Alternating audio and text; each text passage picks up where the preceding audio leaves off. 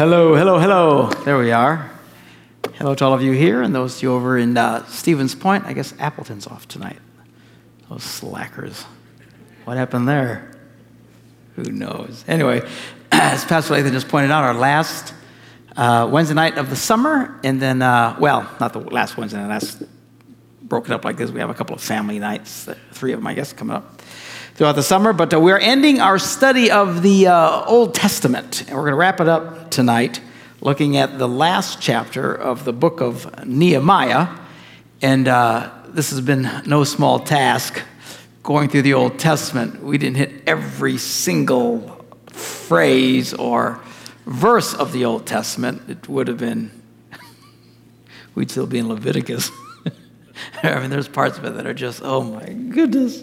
But trying to just give a context of what happened. The Old Testament is so important to us because it gives us the historical perspective and the spiritual perspective of why are we here. It starts out in Genesis and, how God made the heavens and the earth. A lot of people fight over that, but it's just a few chapters. I mean, that's not their focus. Their focus is what happens. How did we get here? It talks about how God comes to a man named Abraham, and then Isaac and Jacob, and eventually Joseph ends up in Egypt, where the Israelites flourish and then are turned into slaves for 400 years.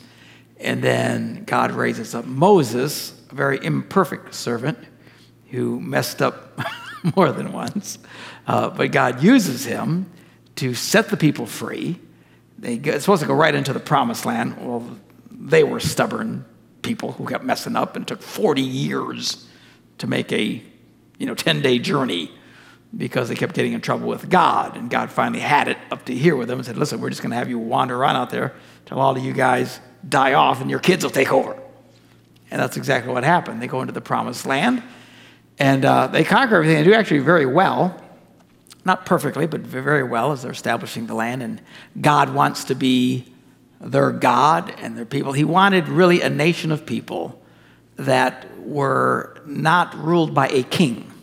They wanted it to be unusual in that sense, that this would be a nation without a king. I mean, who has that, especially back then? And but it didn't take long before the Israelites started whining and complaining. We want a king. Everybody else has a king. How come we don't have a king?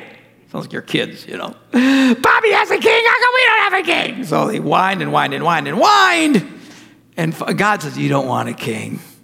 They'll take advantage of you. They'll just, can't imagine a politician doing that. But they took advantage and they warned them and they wouldn't listen. So God finally says, all right, I'll give you a king. So Saul is their first king. And then along comes David. Saul messes up and David comes and on it goes. The first, 5, 6, 7, 8 books of the Old Testament are actually in chronological order.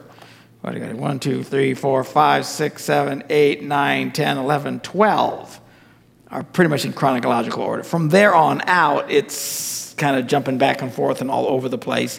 Really difficult to comprehend. I don't know who decided on the order of these books, but one of the reasons why the Old Testament is so difficult to understand is if you sit there and just read from one book to the other, it won't make any sense because it's like just chunks just shoved all over the place.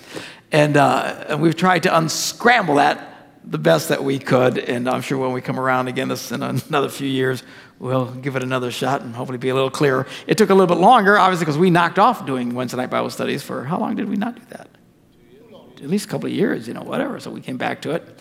So anyway, we're wrapping it up. The Old Testament, the New Testament will be a lot less complicated because it's really our focus. That's what we are. We're not really here. I never tried to make an argument or defense of the Old Testament. People can say, well, how come the Old Testament, God said to do this and that? I said, I don't know, go ask a rabbi, because it's not my job to defend that. Our defense and understanding really is supposed to be the New Testament. And just to give you a perspective, the entire New Testament takes place in the span of less than 100 years, actually more like 70 years. Every one of those books in your New Testament, from Matthew down to Revelations, all happened like boom. To give you a perspective, the book of Daniel covers a longer span of time than the entire New Testament. So we're talking thousands of years of history that are spread all out. And, of course, the culture changes. I was like, wow, it was very complicated to understand. Once we get to the New Testament, I think what we'll do when we get to the New Testament, I want to go through, I went through the book of Acts some years ago, 3, 4, 5 years ago. And I thought, I want to do it again. Well, this time, I want to do it chronologically. In other words, when we get to right in the book of Acts when Paul wrote to the Thessalonians, then we'll go and read Thessalonians. And they'll come and pick up the story when he wrote to the Corinthians. We're going to go read what he said to the Corinthians. Put it all in. So that'll keep us busy for a week or two. All right. So, and then if I have the courage, I'll actually tackle the book of Revelation when we get to the end. No professing that I know what I'm talking about. But so anyway, we're finally now to the end of all of this. They have the kings. The kings are really bad people. They disobey God constantly. God can't take it anymore. And if you think God's impatient with you, man, just read this. It took him hundreds and hundreds of years. He put up with their nonsense and would keep cutting them slack. And then finally he couldn't take it anymore. So you make mistakes, relax. God's pretty patient, to say the least. Finally, he warns them. They wouldn't change. He brings in these conquering armies, basically wipes out almost everybody. Just a small percentage of their nation is left. They go off into Babylonian captivity. 70 years later, they go back to build Jerusalem, which is a mess.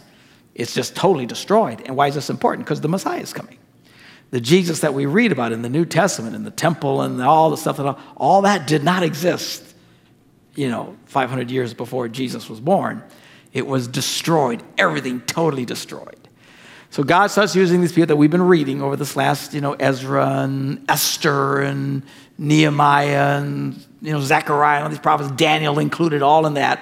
All these books of the Bible just all kind of squished on this one. This is like a big deal at this point, biblically, where they're all coming back to rebuild Jerusalem. And then the Bible basically historically goes quiet for about 500 years. And then here comes Jesus. And wow, everything starts to move dramatically. So, we are now to the 13th chapter of Nehemiah. Ezra was the priest of the time. Nehemiah was kind of the butt kicker. And he was very strict, and he was the administrator, and he was making sure things got done. And when everybody was threatening the nations around him, Sanballat and Tobiah and the Arabs and all these people and the Ammonites were all threatening, he wouldn't stop. And in a very small period of time, because they worked day and night, they wouldn't stop. This guy was a taskmaster. I don't think anybody would have liked working with him. He was brutal. And they'd had their shovel in one hand and their axe and their hammer in the other hand, in one hand, and then their sword in the other. I mean, they were literally constantly on guard. And Israel to this day, if you go there, it's kind of like that. People are, you've been there, right? They are armed to the teeth, man. People walking around everywhere with machine guns and everything else. I mean, it's like the wild, wild west. But because they're in constant threat to this day. It's just quite amazing. So anyway, they come, they rebuild this thing. They finally get it all together, and they have this big, major dedication of the temple. Now, Nehemiah was the cupbearer to the king, Artaxerxes, and Artaxerxes allows him to go, and he says, well, how long can I go? And he says, well, he gives him a time. It didn't say, when you do the math here as we look, it's about 12 years. That's a long time. How long are you going to be gone? 12, for me, you want some time off? I'm figuring a few weeks. Not, about 12 years. So anyway, so he gets 12 years, he comes back, but then he's got to go back to the king. And so anyway, we see here, this is some great analogies just in this final chapter if I ever get to it. All right, so here we go. They're having this big dedication now. It's been a big deal, and they're very diligent on who did what and when what gate was built and all this stuff that we just skip over because, quite frankly, I don't care. Anyway, so chapter 13, verse 1. Now, on that day, they're having this big dedication. The book of Moses was read aloud in the hearing of the people. And there was found written that no Ammonite or Moabite should ever be admitted into the assembly of God. That's not the denomination, that's just the church, all right? Why couldn't they be? Why couldn't you let an Ammonite and a Moabite or any of those ites into the church? Why couldn't they come in to the temple and worship God? Because they had not met the Israelites with food and water back, this is hundreds of years ago. These people never forgot a transgression, I'm telling you. Actually, it's quite interesting. To this day, in the Middle East, people relive transgressions like they happened yesterday that took place hundreds of years ago. We look at, for example, the Crusades and stuff and all that stuff as just ancient history. We don't even know what happened. Imagine most people here don't even know what most of that was even about or when. To this day, they still rehearse the specific battles and attacks and of atrocities that they believe the Christians brought on them. I mean, that's why they still hate us to a passion, a lot of these Arab countries. They're still ticked off about it. Well, this is all part of this culture, so they're still mad because when the Israelites had come in, the Ammonites and the Moabites weren't nice to them, and they, in fact, had hired Balaam, who was a prophet, to call a curse down on them. So they hired this prophet to curse the people so that they could, fail. And this is the story where Balaam's donkey, God used the donkey to talk to the prophet to get him to stop. Because no matter how much he tried to curse them, he kept blessing them. He couldn't stop. It was interesting. So that's the story of the donkey, which when I grew up was Balaam's ass. And you can only imagine how much fun we had with Balaam's talking ass. And anyway, so teenage giggles for hours on that one, I'm telling you. So when the people heard this law, now remember, they had fallen away. They hadn't listened. Now, first of all, remember, several years earlier, by the tune of 10 decades here, but Ezra had read where you're not supposed to intermarry, and then rebuked these guys for marrying foreign wives and decided that they should divorce these women and children and just get rid of them, which I have argued I think was a terrible thing to do. I have some evidence because Malachi, who was prophesying at that time, condemned the practice of divorcing your wife. So anyway, they'd hear these things and they kind of would overreact. And this is the beginning of what happens by the time Jesus shows up. In Jesus' time, the religious people were such pinheads. They would just overreact to everything. And they would take God's law and then become legalistic and crazy about it. My best analogy for legalism, if you've been around me very long, you've heard me say this, and you'll probably hear it another 100 times before I kick the bucket. But the best analogy is, let's say there's a rule. Your kids can't play in the street. It's a good rule. It's for your kids' safety. Well, then someone comes along and say, well, then they shouldn't play in the yard, because if they play in the yard, they'll be tempted to go into the street. So they can only play inside. And someone comes along and says, well, they can play inside, but they have to keep the curtains closed. Because if they open up and they see the yard, they'll be tempted to go into the yard and possibly end up in the street. And then some other pinhead comes along, children should only be in the basement. Because if they go upstairs, they'll be tempted to look out the curtain, they'll see the lawn, they'll feel tempted to go in the lawn, and then they'll end up in the street. So the first law, which was good, just don't play in the street, becomes oppressive now. And your children are paley, white-skinned creatures who never see the light of day because they can only play in the basement because you don't want them to go into the street. It's legalism. It's stupidity, in my opinion. Christians have done this historically, would overreact to things and making all kinds of rules. A lot of people 50 years ago, easily, I would say, when you say the church was like that, a lot of evangelical churches, in the attempt to keep people from sin, made all kinds of rules that would keep them from sin. In other words, the church condemned playing cards. You couldn't play, like go fish or something. That was like porn. I'm not making this. Some of you geezers like me, you remember this stuff. Randy, he's really gold. And, they remember this. So you couldn't even play go fish because why? Because if you play go fish, you could wind up in a casino and strung out on drugs. So you couldn't play cards. And you couldn't go dancing. Oh, wow. Oh my gosh. That was just horrible. And then you couldn't go roller skating. Because roller skating was too much like dancing. And you're rolling like that, and you said, ooh, they're shaking their hips, and they're going to wind up having sex uncontrollably any second, So all this stuff, and they became just pinheads about these things, and very oppressive. So the evangelical church, their attention was well, but it's been a problem that people of God have had for thousands of years. They try to help God. I got to tell you what, God doesn't need your help. All right? We should be clear to follow God's instruction.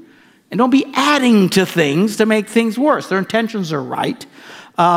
about the biggest one, I pick on this one every once in a while. To this day, the majority of we are one of the few evangelical Christian churches in America that on a Sunday morning actually serve wine for communion. You generally have to go to a mainline church to do that. Why? Because they're convinced that if you have a little thimble of wine, that you'll go home and open up a bottle of Jack Daniels and beat your wife. Well, it's just absurd. So there's still, I'm telling you, it's still a problem today. It's legalism. It's being pinhead about something. They all acknowledge there's no prohibition against, well, some of them make up crazy stuff, but most of them acknowledge there's no prohibition against drinking, and they understand Jesus actually drank wine, and they understand that, but we don't want anybody to stumble. See, they make it sound good. They make it holy, but it's stupid. Stupid. So we give you a ring for those of you who are holy, of grape juice, so you don't pollute your souls. But the rest of us are polluted like the Lord, who actually drank wine. Anyway, don't get me started. I already started. I'm out of control. So anyway, all that to say this. Verse 3, when the people heard this law, what law? That the Ammonites and the Moabites can't come in, they decided to exclude from Israel everybody who is of foreign descent. It didn't say everybody of foreign descent couldn't come. It just said the Moabites and the Ammonites because of what they did. But now they're helping God out. And we'll just keep everybody out. All them foreigners, all those. So this is just the beginning. Ezra was part of it. Now, part of it is good. They start having a zeal for God, desperately trying to get it right.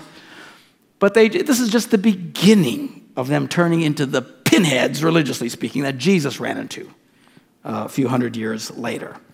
All right, now before this, Eliashib, whatever his name, the priest, had been put in charge of the storerooms of the house of God, of our God. So that was his job. The priest Eliashib, he's supposed to be in charge of all the storerooms and all, the temple and stuff. Now he was closely associated with Tobiah. Does that ring a bell? Do you remember Tobiah? Who were the people that were harassing them and threatening the whole time? It was Sanballat, the Arabs, and Tobiah.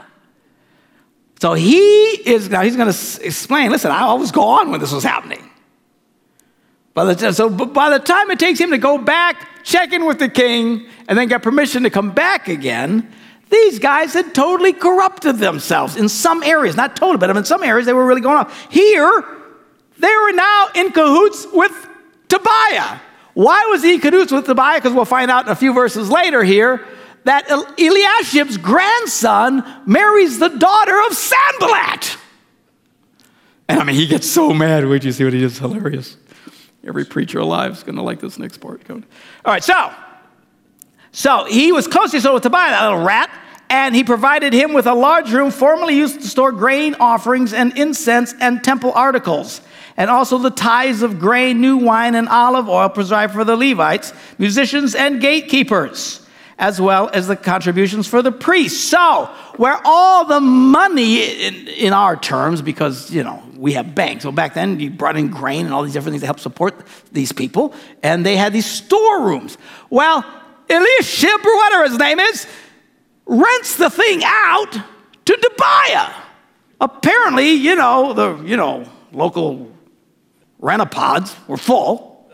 So they let this heathen, who had been fighting the whole time because he gets in cahoots with their family, and now he gets rid of all the grain and all the stuff that's supposed to be supporting the priests and the musicians. And now Tobiah, he stores his stuff there. Wow. All right. Now, but while all this was going on, he says, I was not in Jerusalem, for in the 32nd year of Artaxerxes, king of Babylon, I had returned to the king. That's where we do the math. He was in the 20th year that he asked to go. Remember when we read it, I didn't know how long it was. Well, now we find out, we read it here. Do the math, that's 12 years. I'll see you in 12 years. So he comes back, he's there. Sometime later, he doesn't say how much time. I don't know how long this went on.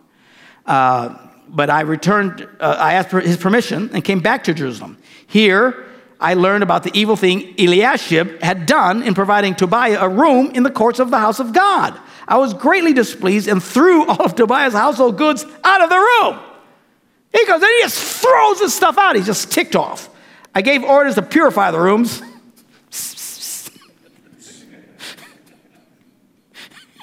Spray paint the place. I don't know what it is. Just clean it out.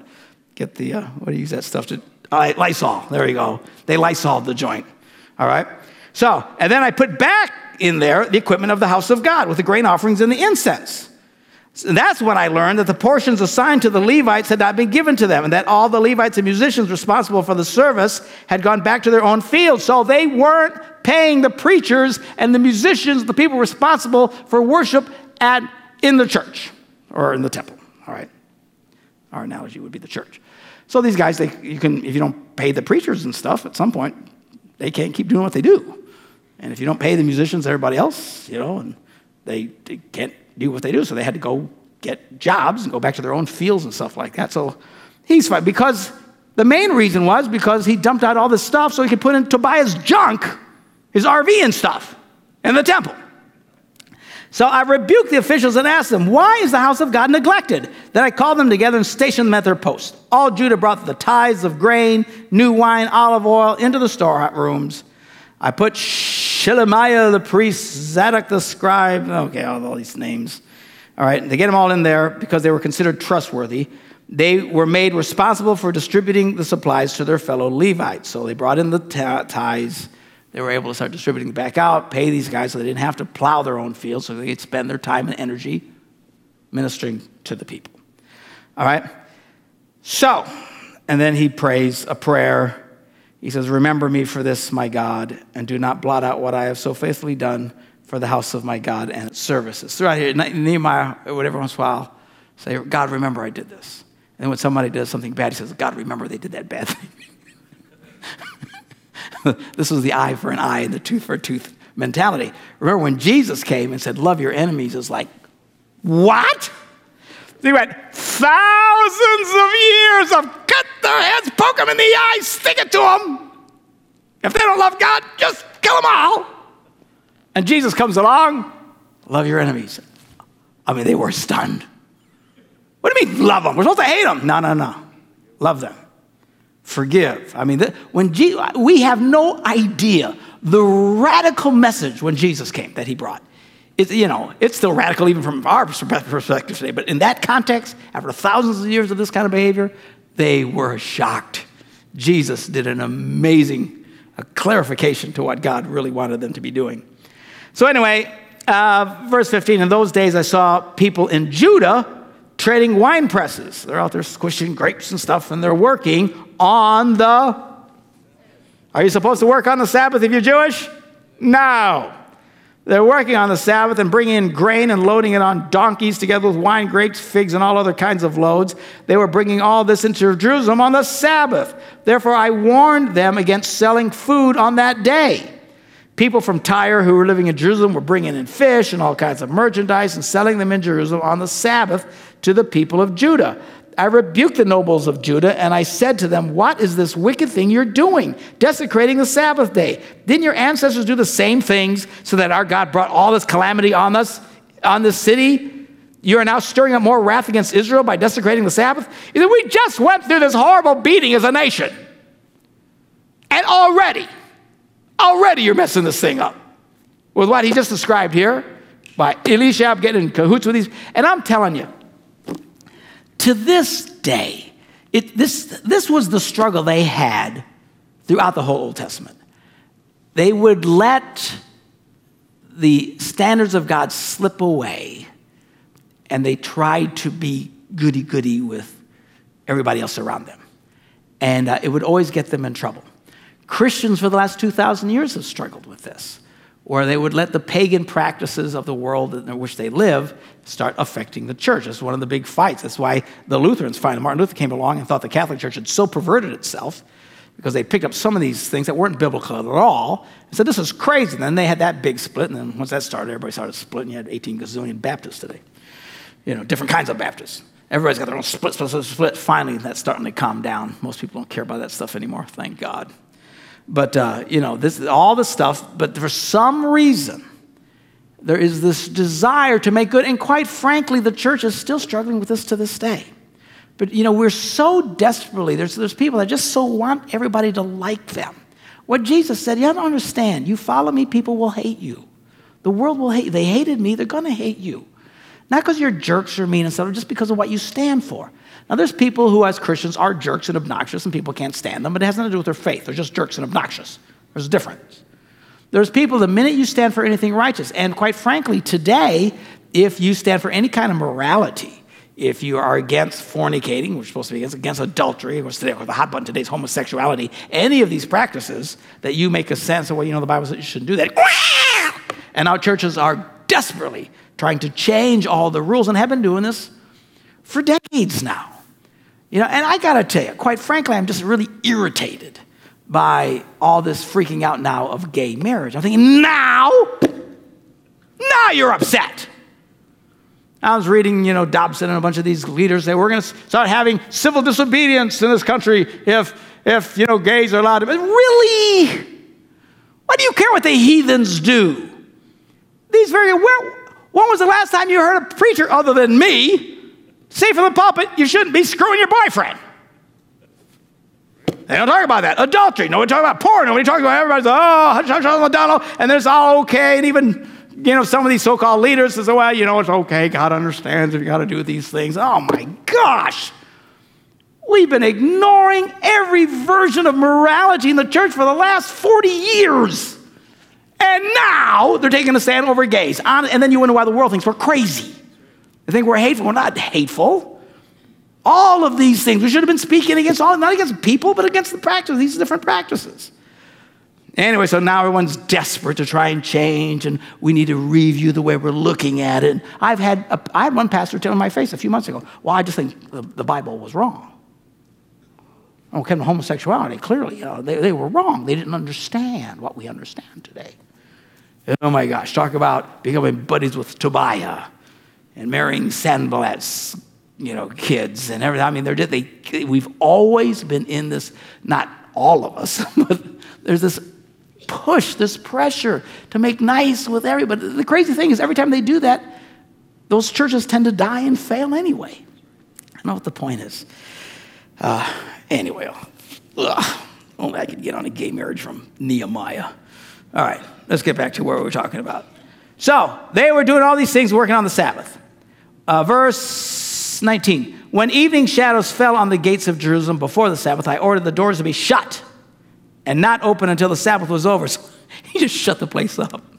Seal it up. Nobody can get in here. So I stationed some of my own men at the gates so that no load could be brought in on the Sabbath. So, these people from Tyre and all these merchants were just used to coming in. All of a sudden they come down, the gates are shut down. So he's making a major statement. Nobody gets in here. There's no commerce, no work to be done on the Sabbath. Once or twice, the merchants and sellers of all kinds of goods spent the night outside Jerusalem. But I warned them and said, why do you spend the night by the wall? If you do this again, I will arrest you. From that time on, they no longer came on the Sabbath.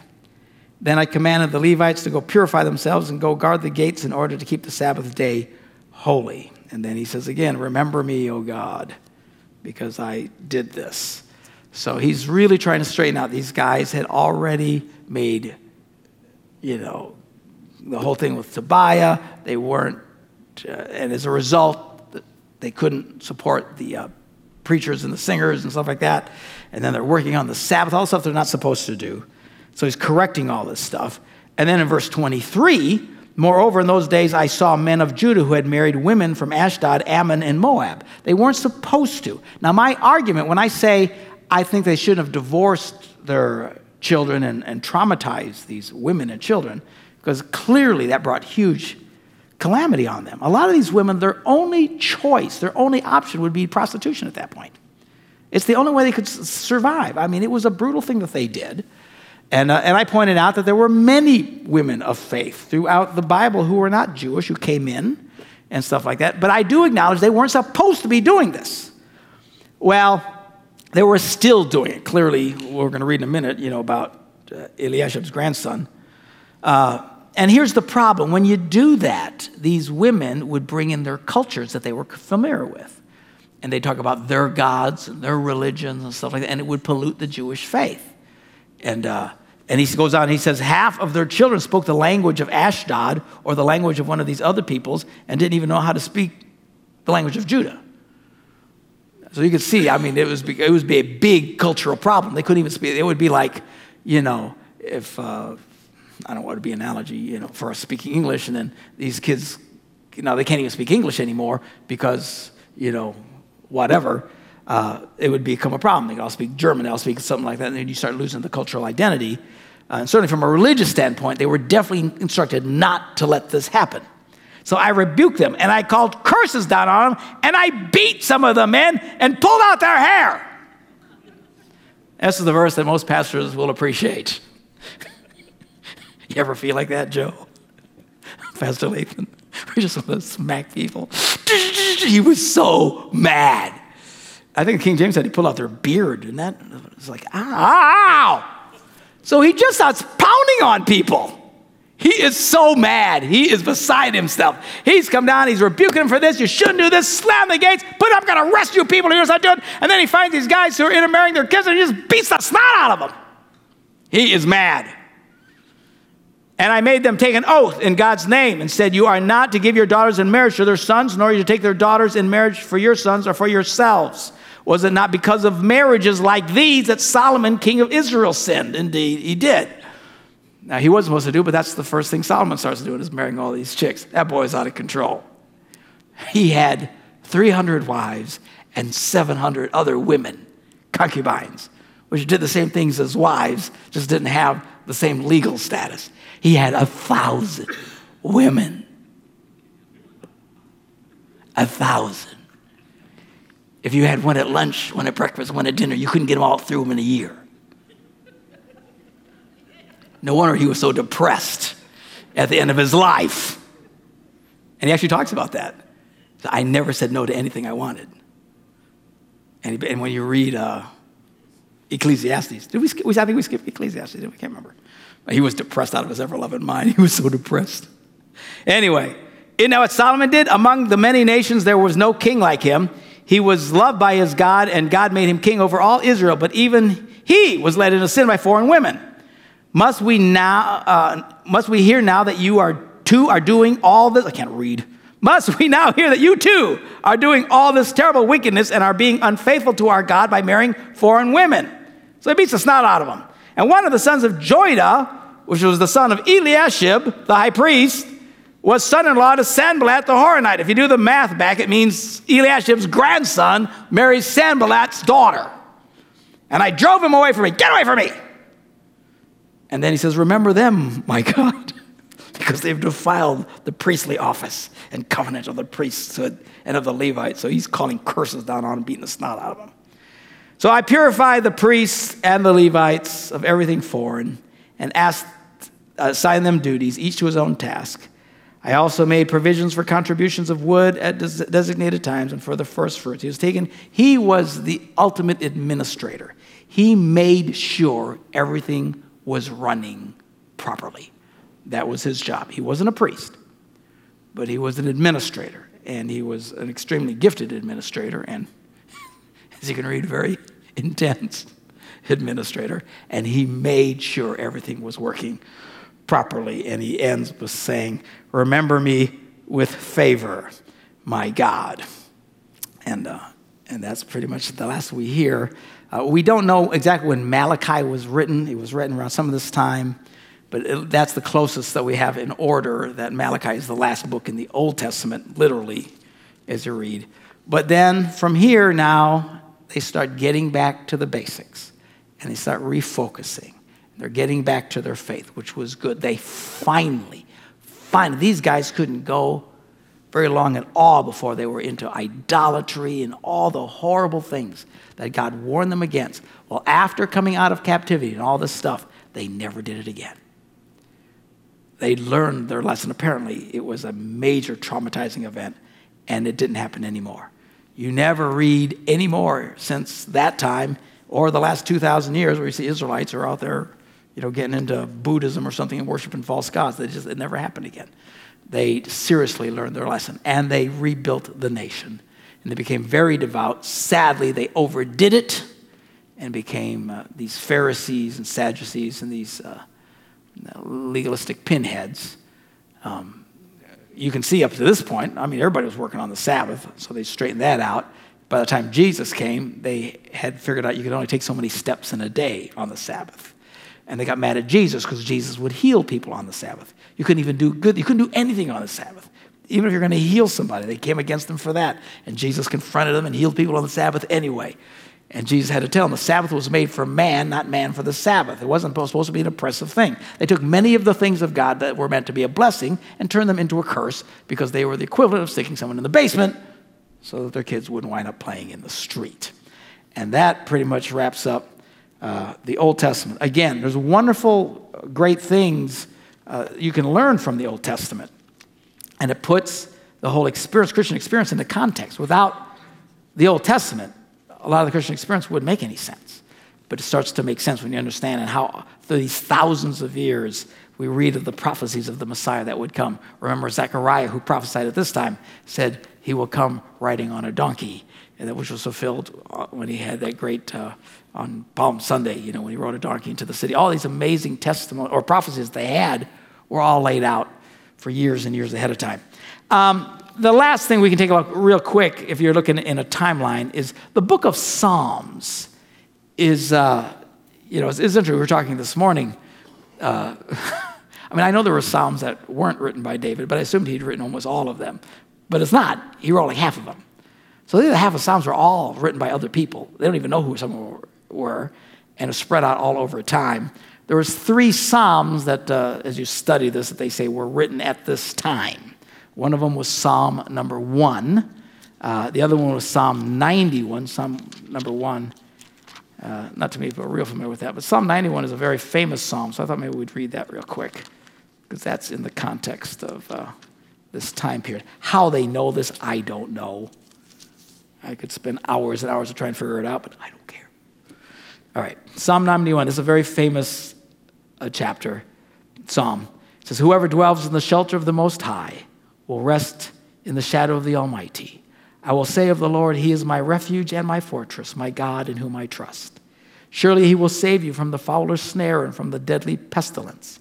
He will cover you with His feathers, and under His wings you will find refuge. His faithfulness will be your shield and rampart. You will not fear the terror of night, nor the arrow that flies by day, nor the pestilence that stalks in the darkness, nor the plague that destroys at midday. 1,000 may fall at your side, 10,000 at your right hand, but it will not come near you. You will only observe with your eyes and see the punishment of the wicked. If you say the Lord is my refuge, and you make the Most High your dwelling, no harm will overtake you. No disaster will come near your tent." It's not to say that we don't have struggles in the life. We do. But there's a difference between having struggles and challenges and faith and experiencing utter disaster. Our promise is if we'll honor God, He will keep us from utter disaster, which is a good thing. He will command His angels concerning you to guard you in all your ways. They will lift you up in their hands so that they will not strike your foot against the stone. Anybody remember who quoted this in the New Testament? Satan. When Satan came and tempted Jesus, one of his temptations, he took him up on one of these high pinnacles and said, "Throw yourself down. If you're the Christ, throw yourself down. Because it is written that He will command His angels concerning you and guard you in all your ways. They will lift you up in their hands, lest you strike your foot against a stone." So even Satan knew Psalm 91 and quoted it at Jesus, trying to get him to tempt God. And Jesus looked at him and said, "You shall not tempt the Lord thy God." All right, there's only one area where you're supposed to be testing God. Everybody remember what that is? Tithing. Just test me in this part. See if I don't bless you, because if you do this, I will bless you. But in everything else, you're not supposed to just be looking for trouble. "You will tread on the lion and the cobra. Ugh. You will trample the great lion and the serpent. Because he loves me, says the Lord, I will rescue him. I will protect him, for he acknowledges my name. He will call on me. I will answer him. I will be with him in trouble. I will deliver him and honor him. With long life, I will satisfy him and show him my salvation." Apparently, there's some literary marks in those two Psalms that imply that it was written at this final element. There's one other place, a third Psalm, and it's Psalm 119. Anybody remember what's unique about that one? Longest chapter in the Bible. Yeah, it's a very long Psalm, and basically it goes through the alphabet. Now, what's interesting about Psalm 119 is the emphasis on getting back to obeying the Word of God, honoring the Word of God. Let's take a look at it a little bit. Psalm 119, verse 1. Blessed are those whose ways are blameless, who walk according to the law of the Lord. Blessed are those who keep his statutes and seek him with their whole heart. They do no wrong but follow his ways. You have laid down precepts that are to be fully obeyed. Oh, that my ways were steadfast in obeying your decrees. I mean, they're trying to get back to. They've fallen so far away from obeying God's laws. And at this time, this is where they're at. He said, then I would not be put to shame when I consider all your commands. I will praise you with an upright heart as I learn your righteous laws. I will obey your decrees. Do not utterly forsake me. One of my favorite parts of the Psalms is under the next letter here. It says, how can a young man stay on the path of purity? How can you live this Christian life and not mess up? And he gives the answer, by living according to your word. There's something powerful about getting God's word in you. When you start thinking God's word, when you have this before you, the teachings, obviously we don't get into the law of Moses, thank God. But there is the law of grace that we're supposed to be aware of, and the teachings of Jesus and his commandments and his instructions. We live that and keep that before you. If you're aware of this, it'll keep you out of trouble, and it'll keep you on the right path.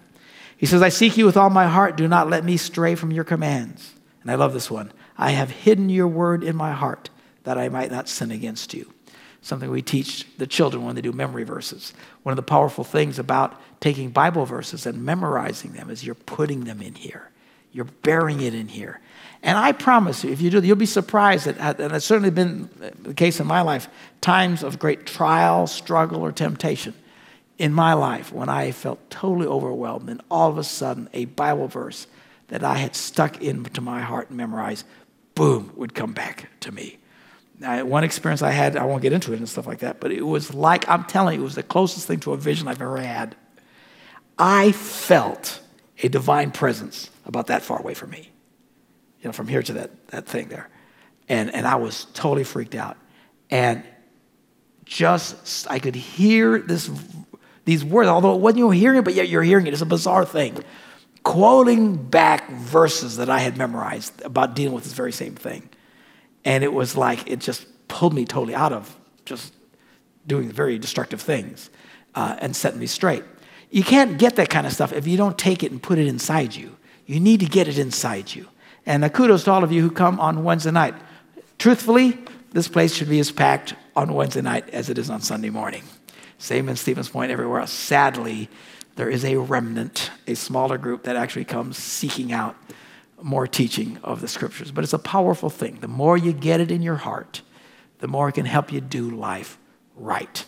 And with that, we will end our teaching of the Old Testament. In the fall, when we come back, we'll jump into the New Testament. We'll jump in with Acts and try and do it chronologically as we go through all the epistles at the same time. The good news is that's only 70 years. We don't have to unscramble thousands of years of history. It's not quite as complicated. Anyway, God bless you guys. See you Sunday.